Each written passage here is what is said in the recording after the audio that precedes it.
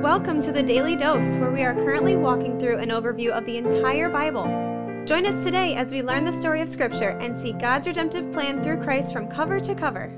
Let's listen to Matt Reisetter, Director of Christian Crusaders and the Cedar Falls Bible Conference. Today we're going to be in Luke chapter 13, verses 10 through 17. We're going to hear about a woman being healed who has a disabling spirit, but I think based on how Luke organizes this with relation to the previous two texts that we've covered on the Daily Dose, that there's a bigger, more important point that is being made in how these passages are laid out. Before we get to that, I want to thank the Family Leader for being our 2022 Daily Dose Devotion sponsor. You can learn more about them in the announcements at the end of this podcast. Andrew and I were able to be at their leadership summit last week, did an impromptu interview with the great worship leader, Christian singer, songwriter Tommy Walker, which we just published on our Conversations podcast yesterday, so you can go listen to that. So we're thankful to the Family Leader for not only sponsoring our Daily Dose Devotions podcast, but for giving us the opportunity to be at that conference and make that connection. Let's dive into the text. Verse 10. Now he was teaching in one of the synagogues on the Sabbath, and there was a woman who had had a disabling spirit for 18 years. She was bent over and could not fully straighten herself. When Jesus saw her, he called her over and said to her, "Woman, you are freed from your disability." And he laid his hands on her, and immediately she was made straight, and she glorified God. But the ruler of the synagogue, indignant because Jesus had healed on the Sabbath, said to the people, "There are 6 days in which work ought to be done. Come on those days and be healed, and not on the Sabbath day." Then the Lord answered him, "You hypocrites! Does not each of you on the Sabbath untie his ox or his donkey from the manger and lead it away to water it? And ought not this woman, a daughter of Abraham, whom Satan bound for 18 years, be loosed from this bond on the Sabbath day?" As he said these things, all his adversaries were put to shame, and all the people rejoiced at all the glorious things that were done by him. So I want to touch on a couple things before we get to the meat of this. First of all, this woman had a disabling spirit. Jesus says she was bound by Satan. Her disability was spiritual in nature. That's intriguing, isn't it? And the only reason I highlight it is because throughout Scripture, and we've mentioned this before, there are several instances where a sickness or a disease is attributed to spiritual factors. And I think if we're going to take Scripture seriously, I think our minds need to be broad enough and open enough to consider that some of the sickness or some of the disease we see around us is not primarily biological in nature, but it's primarily spiritual in nature. Now, I'm not saying that every cancer diagnosis is because Satan is specifically oppressing someone, that every disability or disease is because of spiritual forces. I mean, I suppose you could argue indirectly that because there is sin in the world, that sickness and disease are a result of that sin. I'm not talking about indirect cause, though. I'm talking about direct cause. And I don't know how to determine, or if it's possible to determine, which sicknesses and diseases, which instances are primarily caused by spiritual oppression, and which sicknesses and diseases are just the cause of cells getting out of whack or chromosomes not lining up the right way. And I'm also not advocating the over-spiritualization of every disease or sickness, but I think that we should, as Christians and people who submit to God's Word, I think we should have room for the category or the possibility that some sickness is primarily spiritual. And I'm not sure what to do with that, but I just thought I'd point it out. Another thing I want to point out is how Jesus low-key cuts these guys off at the knees. The leader of the synagogue steps up and self-righteously says, "Hey, it's the Sabbath. Jesus, this purported Messiah, is breaking the commandments because he's healing on the Sabbath." But Jesus calls out their hypocrisy. He says, "Guys, you loosen your ox or your donkey from the manger to go walk it over to where the water is. So you tell me that your ox or your donkey is more valuable than this woman who needs to be loosed of this disability that she's been strapped with for 18 years? I was just talking to a pastor last night about how churches have put an emphasis on rules and traditions that have nothing to do with the heart of God, and that are just legalistic weights that are placed around people's necks and that give the world the wrong impression of what the faith is all about. Kind of like what's going on with these hypocrite religious leaders that Jesus is calling out right here. So now, what is this text really all about? Well, to understand that, I think we need to look back at the last two texts that we've covered, chapter 13, verses 1 through 5, and verses 6 through 9. In the first text, Jesus says, when a tragedy comes, when there's a significant loss or death that happens, rather than try to figure out why that took place, you ought to take it as a sobering reminder that loss and tragedy are going to come to you. You're going to die someday, and you better be right with God before that happens. You better repent before that happens. In the next text, he talks about a fig tree that's not bearing fruit. And while God is patient to give it a little more time, the day is coming where if that fig tree does not bear fruit, it's going to be cut off. Again, that fruit comes from repentance, from turning one's heart toward God, putting their faith in Jesus Christ. And now this situation happens with this woman who has this disability. And the essence of it is, despite those first two passages before this, where they've been warned to repent and warned to repent again, they still haven't repented. They're still stuck in the rut of legalistic rules and a religious system that fails to understand the heart of God, embrace the kingdom of God that Jesus is ushering into the world. It fails to acquire the forgiveness that they need, the righteousness that they need, the penalty for their sin being paid. So despite the warnings, these Jewish leaders aren't getting the message. And I would say the way we can apply that today is pretty straightforward. Here in the West, in North America, in the United States, we have access to the gospel that is unprecedented throughout history. There are churches on every other corner. There are TV channels and radio stations and ministries that are pumping the message of the gospel out to the masses with great frequency and clarity. Most people in America have a Bible in their home, if not 25. They have access to the internet or to an app on their phone where they can see what Scripture says. And the exhortation to repent and be made right with God through faith in Christ almost cannot be missed. But despite those warnings, despite the access that we have to the truth, people are missing it, just like this synagogue leader. They think that the rules and the religious system, jumping through these hoops, are going to get it done for them, and they just aren't. Don't be those kind of people. Be like people who hear the message and take it to heart, who repent, who put their faith in Christ and are made right with God before it's too late. And once you've taken care of that for yourself, invest your time and your money and your energy and your attention in helping others come to the same conclusion. Your kids, your grandkids, people in your neighborhood, people who you work with. Because the opportunity to respond to the gospel is not going to be here forever, friends. People drop over from heart attacks unexpectedly. People get killed in car accidents unexpectedly. And one day Jesus is going to return, and the window of time to respond to this stuff is going to be closed forever.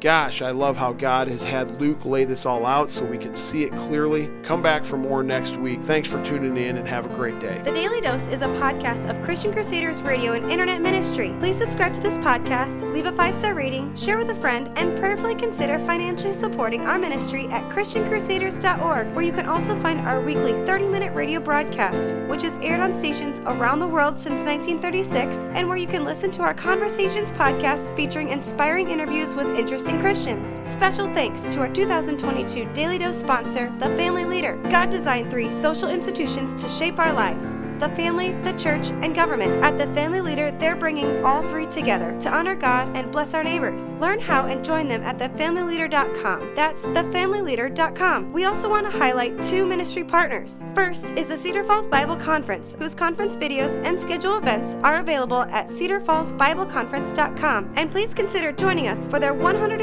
annual conference from Saturday, July 30th through Saturday, August 6th in 2022. Second, if you or someone you know could benefit from an anonymous online Christian mentor, please visit issuesiface.com, which is provided by Power to Change Digital Strategies. Thank you for listening, and may God richly bless you.